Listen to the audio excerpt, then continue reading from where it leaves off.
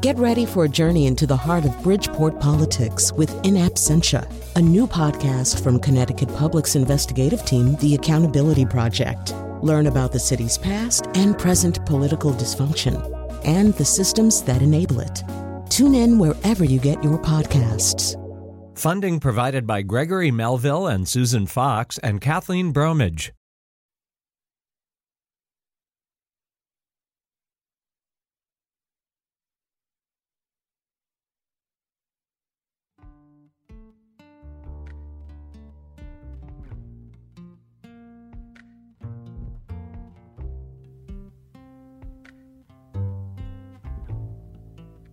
This is Where We Live on Connecticut Public Radio. I'm Lucy Nalpathanchel, broadcasting remotely. Yes, we're still in a pandemic, but for some, it's a time of a dual epidemic for people affected by alcohol or drug addiction. NPR reported the Centers for Disease Control and Prevention warned last month that the pandemic may have contributed to a rise in deadly drug overdoses.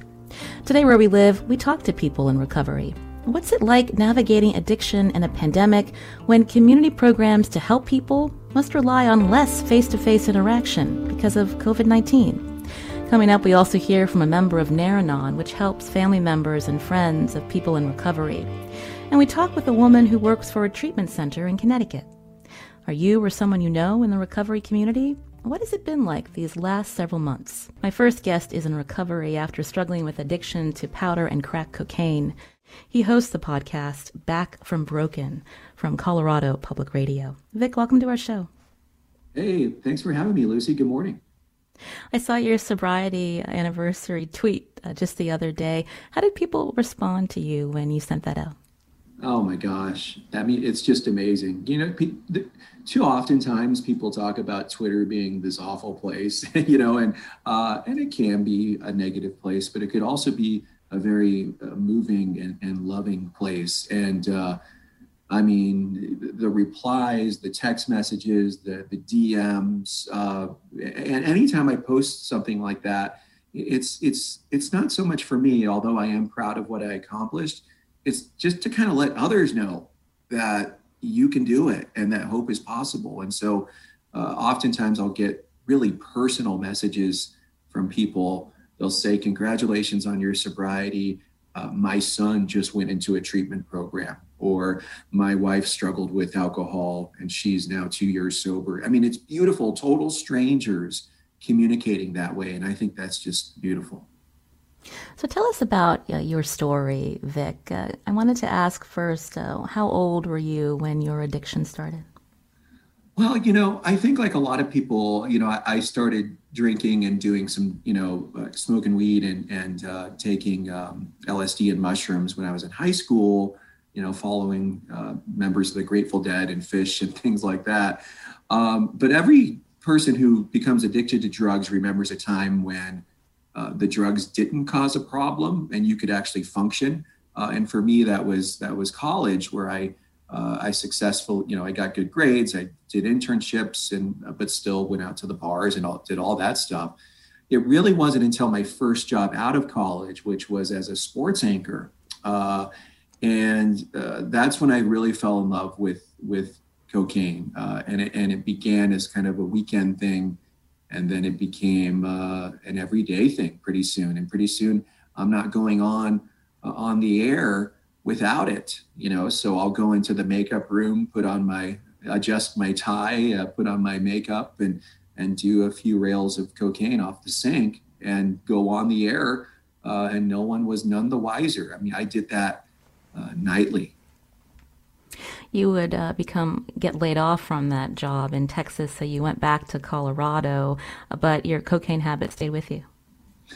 Yeah, I mean, anyone who's listening who's ever been addicted and who's in recovery understands what, the geographic change. We've all tried that. We've all tried that geographic change. Like, well, if I just move to Missouri, everything will be okay, right? Like as if there's no drugs in Missouri.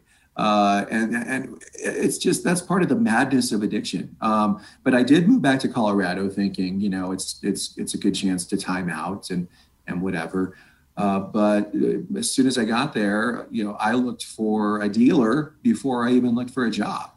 And that our priorities when we are addicted to drugs, that's just what it is. Like, and there's no thought process behind it. It's kind of like when you wake up and maybe brush your teeth in the morning, me doing cocaine is just what I'm going to do. There's no thought about it. So the cycle continued. You kept doing cocaine. You were high at work. How did your second place of employment respond? Not well. And of course, at that time, the drug and the addiction was progressing in that it was seriously impacting my personality and my behavior and my sleep cycle. So I hosted a morning show for that second job. And oftentimes, as you may know, when you had to host something in the morning, you got to get up really early. And oftentimes I just wouldn't go to bed. I would stay up all night drinking and doing cocaine and then just show up to the newsroom hosting the show.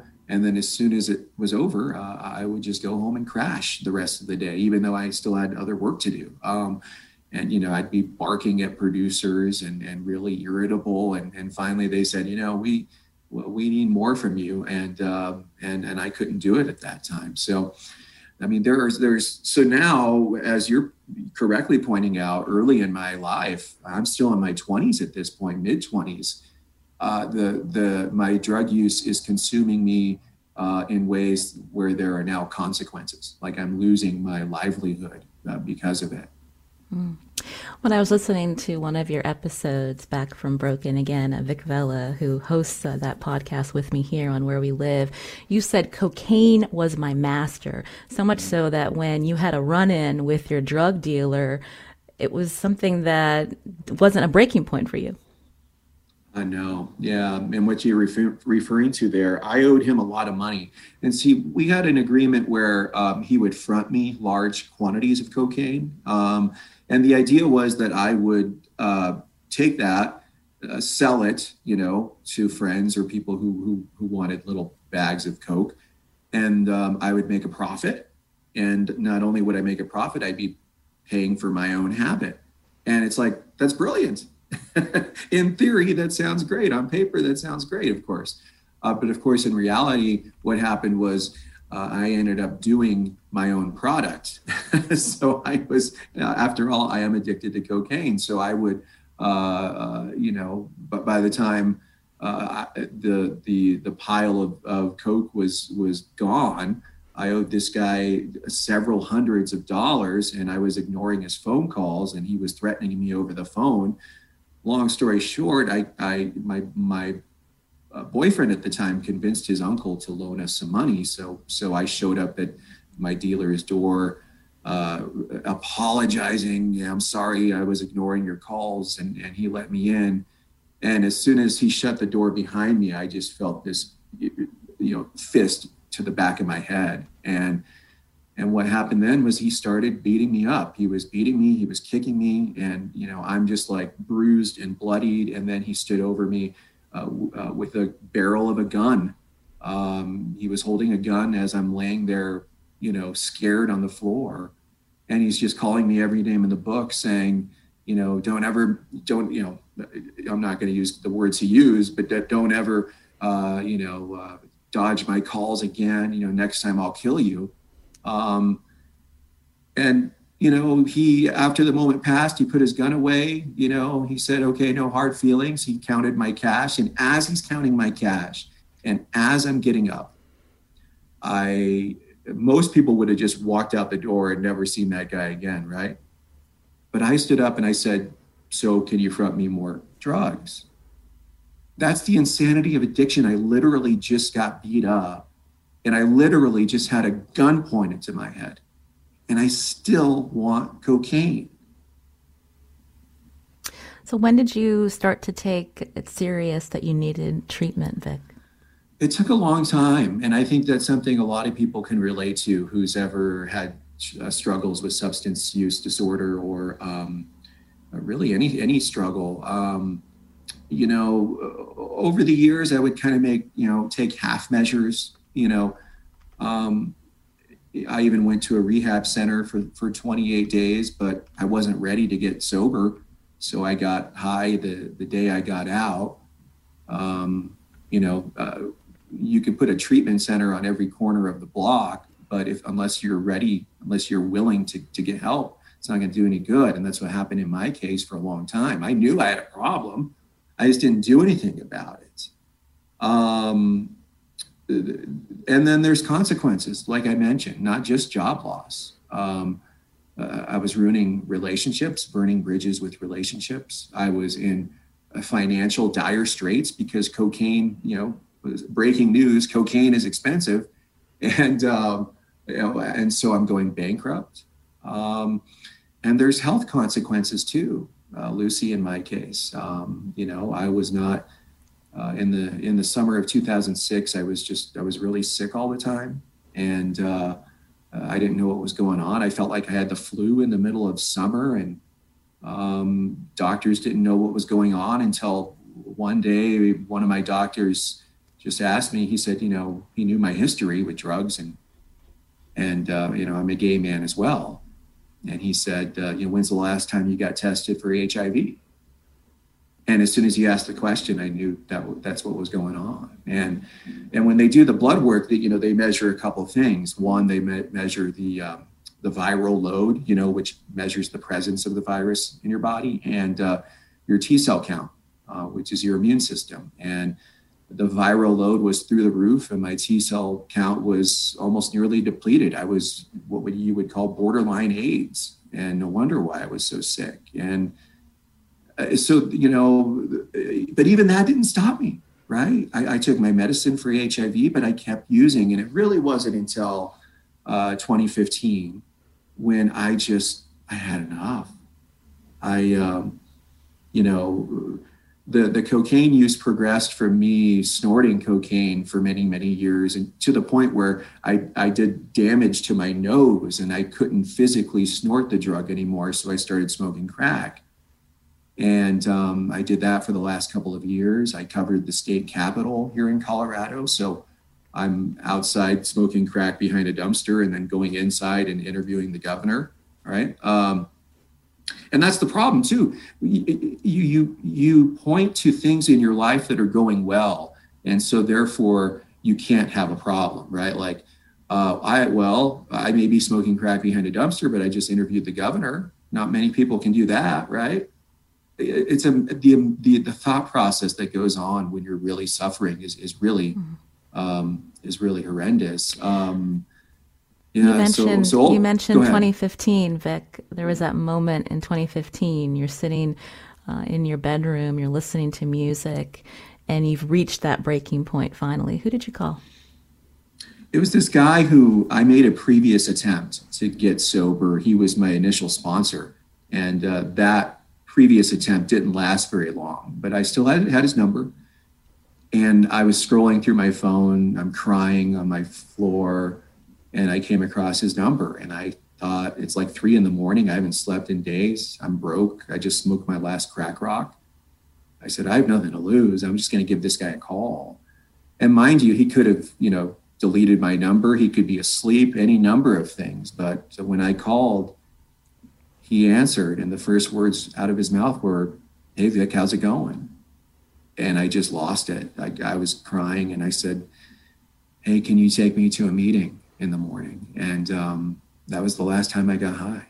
Can you describe this journey, this 6-year journey from that night that you decided enough was enough? It's that old cliche of one day at a time, but it's so true. Like, I wouldn't have 6 years of sobriety if I didn't take my sobriety and recovery one day at a time.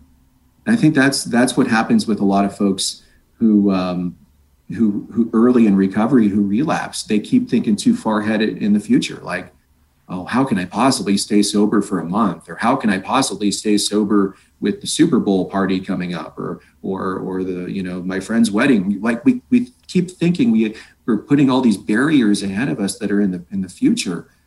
When I just stopped doing that and just literally decided I'm just going to be sober today. That's it. That's all I had to worry about. It was like the weight of the world lifted. I think I can do that. I can stay sober today. And as you put it, yeah, 6 years is a long time, but there's a reason why I never say I'm recovered in past tense. I say I'm in recovery or I'm recovering, because it's a process that never ends. Just a couple weeks ago, I was struggling. It was right around the time of the Capitol riots. It wasn't because of the Capitol riots, but that didn't make things any better. There were some personal things that I messed up and I was beating myself up over. And I had a tough time, but I had to use my recovery playbook, called my sponsor and talked to friends and talked it out. And I stayed sober. You're right. It's not something that, you're sober. Okay, all my problems go away. But now you have to live life on life's terms without the luxury, if you will, of self-medicating that we did for so long. I self-medicated for so long. Well, now I got to deal with traffic like everyone else does. And now I got to deal with dating like everyone else does, but I can't get high. You're hearing Vic Vela here on Where We Live. He hosts the podcast Back from Broken. It focuses on stories of recovery and comeback stories of people who have struggled with addiction. And that's from Colorado Public Radio. I'm Lucy Nalpathanchel. Coming up, we're going to talk about what it's like to be in recovery during the pandemic. We're going to hear from a family member about services available to the recovery community. And we'll hear from a woman who works for a Connecticut treatment center. You can find us on Facebook and Twitter at Where We Live.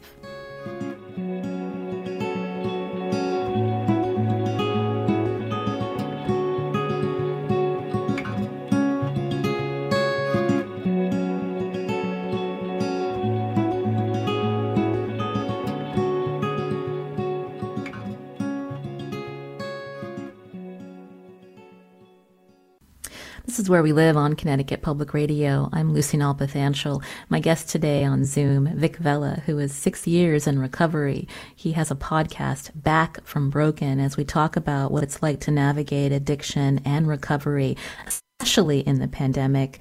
So, Vic, what have you been hearing from people you've interviewed, and what has it been like for you when we think about recovery, having that in-person support versus a lot of phone calls and Zoom? What's it been like? Yeah, that's a really good question, and an important one too.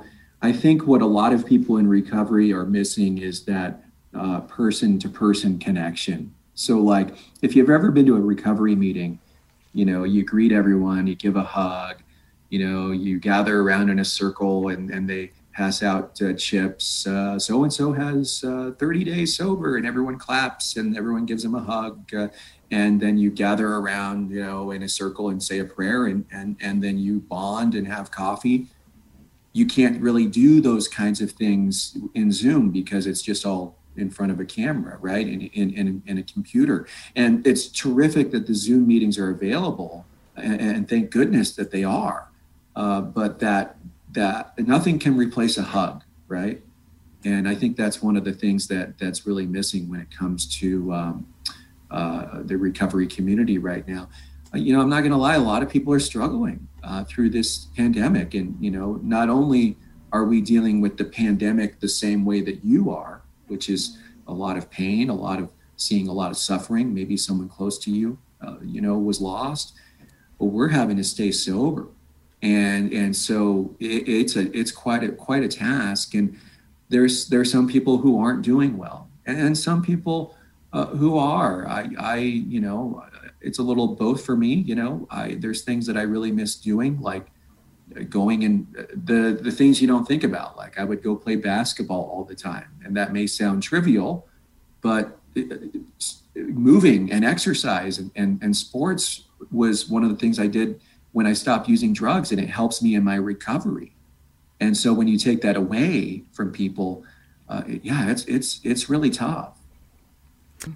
But is it concerning as well, Vic, when we think about so many people in isolation, when a person may accidentally overdose, that they're alone, that there's nobody there to help them?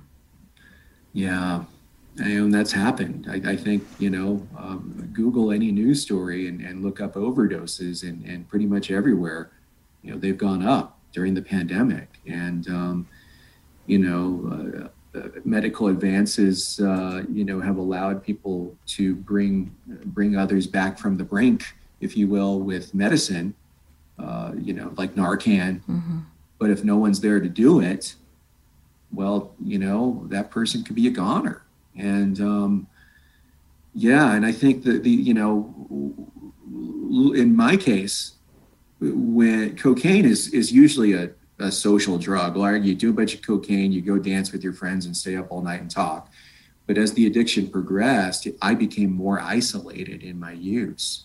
And so instead of being social, I would shut off my phone, close the curtains, close myself off to the world and get high alone.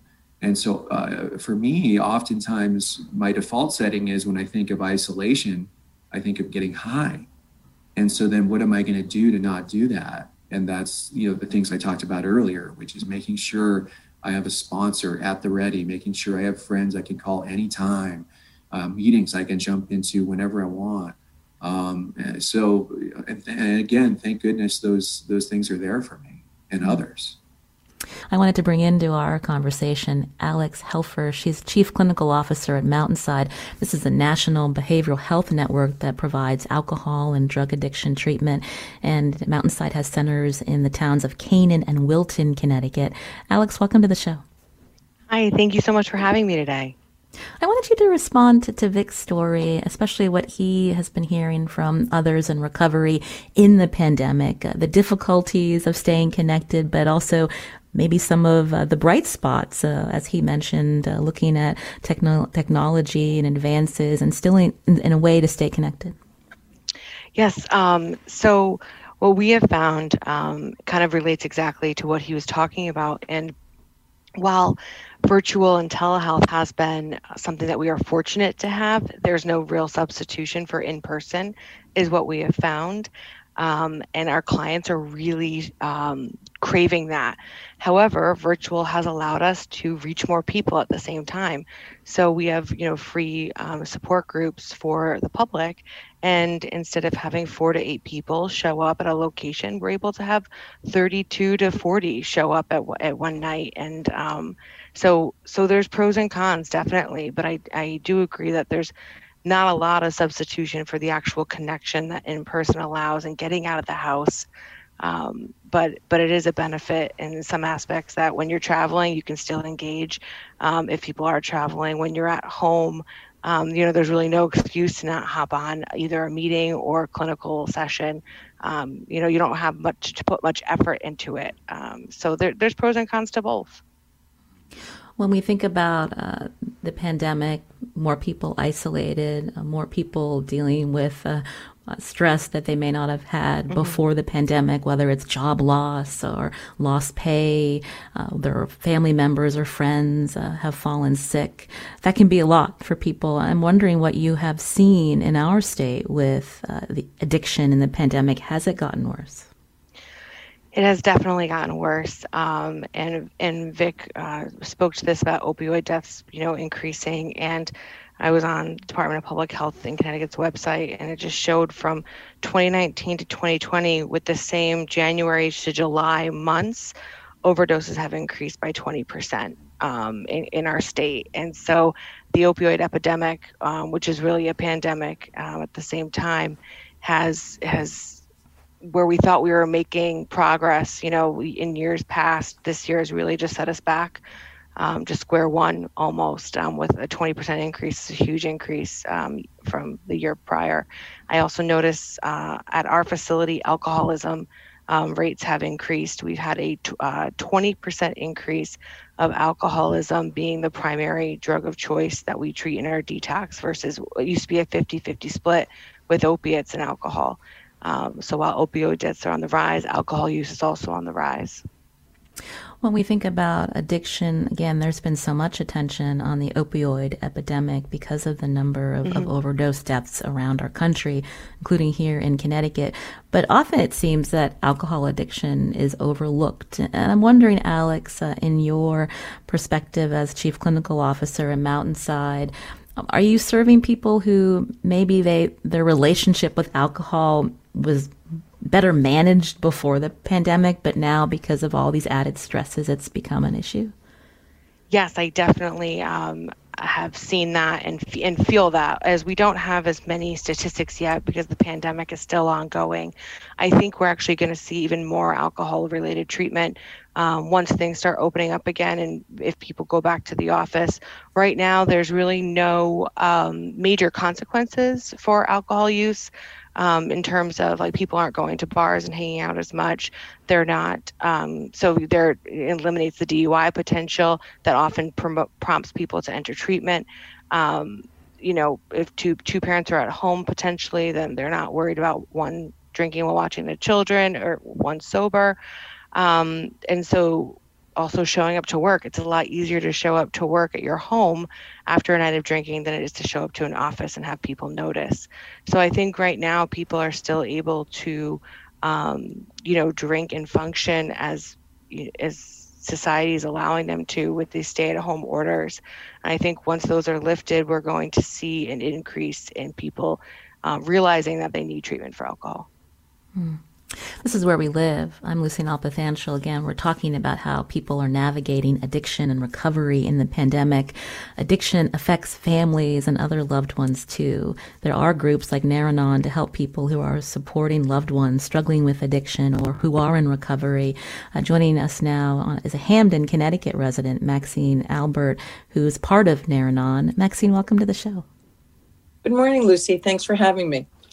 I was asking Alex about how treatment services and programs have changed in the pandemic, but I'm wondering from your perspective as an organization and a member helping those people who need support because there might be someone in their family or close friend that's struggling. How have you been able to still keep that connection going in the pandemic? Well, similar to what both Vic and Alex were talking about, I just wanted to say I'm not any kind of a professional. I'm just a member of Nar-Anon family groups. But what we have been seeing is that it's very difficult because we also like being live. We like being able to give hugs, as Vic was talking about, being able to comfort family members when they come in, letting them know they're not alone. And it's very difficult to do on the virtual scene. However, I have to really say that for some bizarre reason, the Nar-Anon family groups seem to have grown since the pandemic. There is several meetings that, because people don't have to drive, they're able to just log on any time of the day. Nar-Anon is a worldwide fellowship. We're international, so we have virtual meetings all over the world. People can log on to a meeting any time of the day in any part of the world. So they can find that recovery, they can find that recovery and the comfort from family members online. However, it's still not the same thing as in person, but there are people that are finding us because of the pandemic, which is absolutely crazy. Tell me why you joined Nar-Anon, Maxine. Well, I thought I came in because the person that I was involved with was actively using drugs. What I found out when I came in here was that many of my relationships were all affected by the disease of addiction. Coming in here, I thought I was coming in here to help the addict. And what Nar-Anon does is it helps the family, and we're family and friends. It doesn't just have to be a family member. But we're here to help ourselves deal with loving an addict and knowing that we are totally powerless over helping them, that we cannot get the addict clean until the addict is ready to get clean. That's the only way that can help them. They have to do it themselves. So we're here to help ourselves. We learn how to either live with addiction or deal with the consequences of their actions and not being able to fix them. We keep the focus on ourselves, and there's nothing that we can do to help them. So I came in here because of somebody I loved was an active addict. I stay because the recovery process is all about me today. When we think about support, is the general feeling that families and loved ones of someone who's struggling with addiction, that they are overlooked from society, Maxine? Oh, absolutely. I think that we are just as crazy as the addict. And because we're trying to fix and help and take care of somebody else, but we can't. And they do say, I don't know the statistics because it's just not my thing, but they say for every addict, 4 people in the family are affected. But, you know, I'm sure it's way more than that. And I'm sure Alex could probably give you those statistics. However, what we are here to do is to let people know they're not alone. This disease is filled with guilt and shame, not just for the addict, but for the family members. We're like, why is that happening? What could we have done? What are people thinking that we couldn't fix the addict? Why did we allow that when people that are not affected by the disease don't understand that there's nothing that we can do?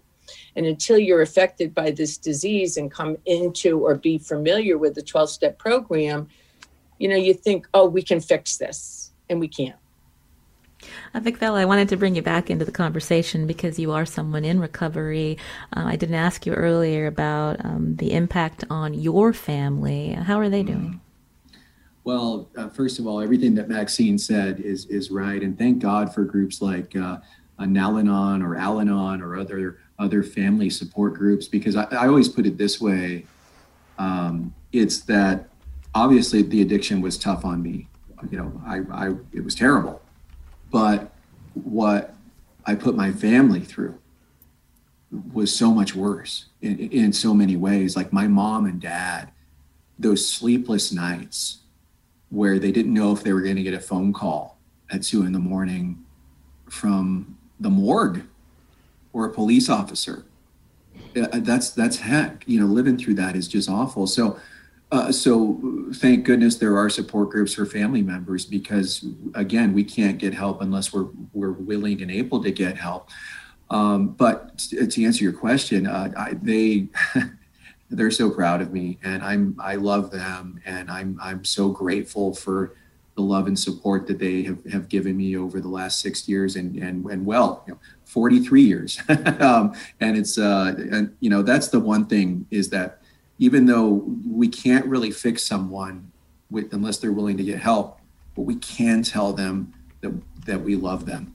You can call and say, I'm here for you whenever you need something. I'm just letting you know I love you. And we will remember that. When we're ready, when we're ready to ask for help, we're going to remember all those times when people said, I love you. This is Where We Live on Connecticut Public Radio. I'm Lucy Nalpathanchel. We're going to come back after a short break. And if you are in the recovery community, we want to hear from you too. Join us on Facebook and Twitter at Where We Live.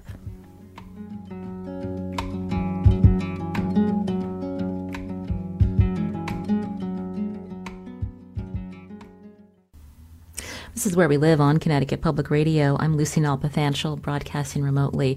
We're talking about addiction and recovery in the pandemic with my guests on Zoom. Vic Vela, the host of Back from Broken, a podcast about recovery and comeback stories from Colorado Public Radio.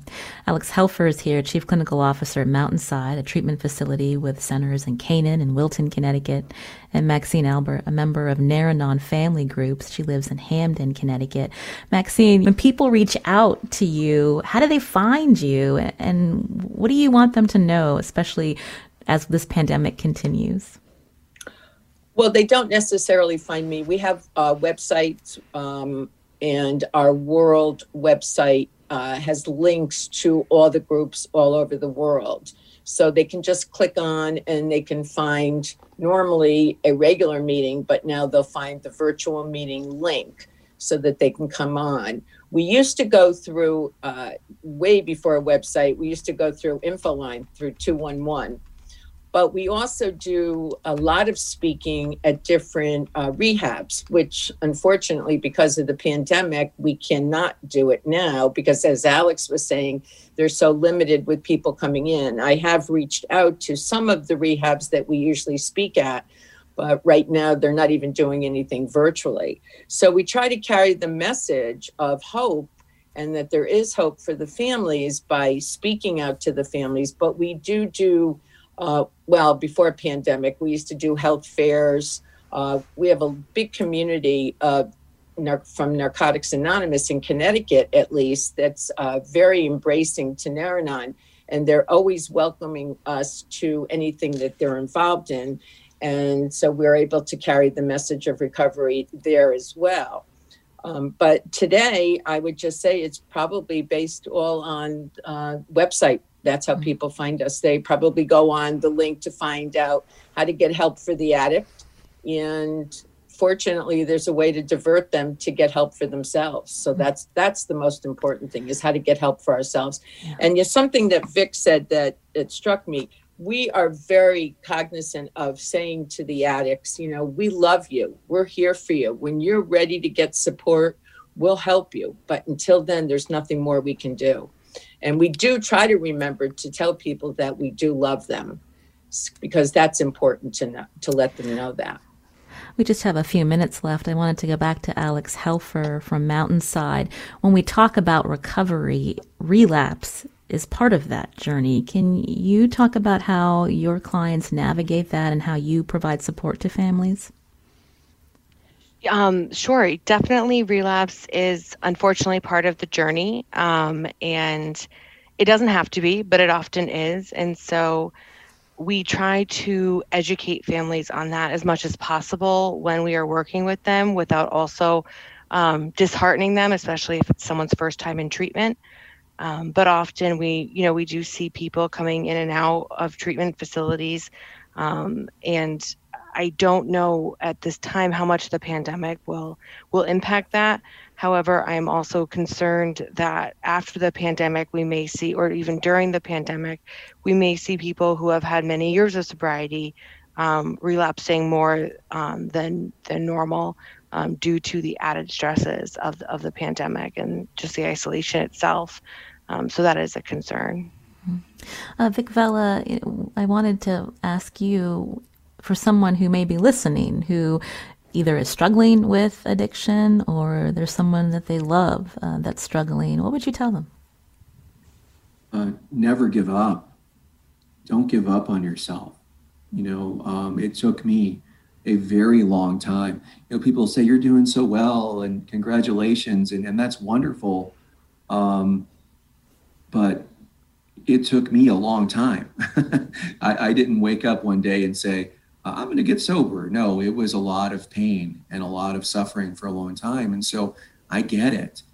And boy, when you do make that realization that you can't, that your life has become unmanageable because of drugs and alcohol, and that road to recovery begins, your life can change in ways that you can't even imagine right now. I'm telling you, take everything one day at a time, but understand that there is hope and that there is a possibility for a spiritual awakening. And when that happens, it is a beautiful feeling, and it's unlike anything else that I could ever describe, like a child being born, right? Or something. And in many ways, we are reborn when we start over, because I'm learning how to behave in the real world without drugs. So in many ways, I'm kind of a kindergartner still, right? Just learning right from wrong. But I'm telling you, don't beat yourself up. We all are broken from time to time. We all need help from time to time. Trust me, if you have a sad story, I will match you mine or anyone else's. There's people who have recovered, who have been in prison, people who have taken the lives of others, right? If you are still above the ground, you got a chance. You talk about everyone being broken in some way or the other, and I thought that was so powerful listening to your podcast, Vic, Called Back from Broken, letting people talk about the recovery, their comeback stories. And I really appreciate your time today here on Where We Live, Vic. Hey, thank you. And thanks to Maxine. And and Alex for your contributions. You guys are terrific. Thank you for what you guys do. That's Vic Vello from Colorado Public Radio. Also with us today on Where We Live was Alex Helfer, Chief Clinical Officer at Mountainside, and Maxine Albert, a member of Naranon Family Groups. Alex and Maxine, thanks for coming on the show. Thank you so much. Lucy. Yes, thank you so much for having us. It's an important topic to keep discussing. And we'll have some links on our website, wnpr.org/wherewelive. Today's show was produced by Tess Terrible. I'm Lucy Nalpathanchel. As always, thanks for listening.